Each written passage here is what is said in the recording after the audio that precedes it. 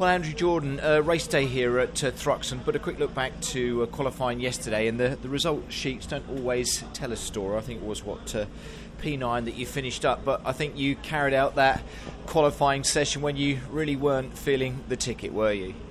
Yeah, but adrenaline's a good thing, so you can feel rubbish before you get in the car or after, but during it you feel fine. So, I think we'll start 8th because Ingram got moved back. Yeah. Didn't quite have the ultimate pace, but still in a position that we can race from there, I think. So, looking forward to seeing. Around here the races are always quite long and you've got to be careful with your tyre wear and stuff, so we'll see how we go.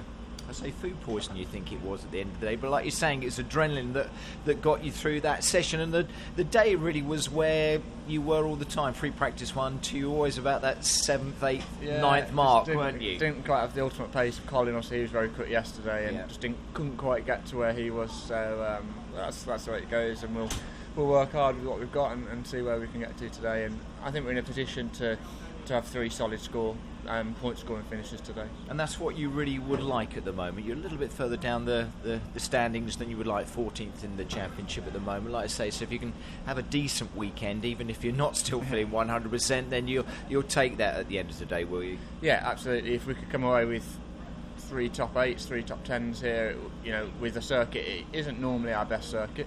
If we can come away with that and then go to Alton Park, which should suit us very well, then that would be a good day. Good place to be. Is that banana that you're holding going to go down all right? I hope so. It's normally something like toast, and so fingers crossed the banana will work as well. Andrew, we wish you all the best today, Tom. Cheers, thank you.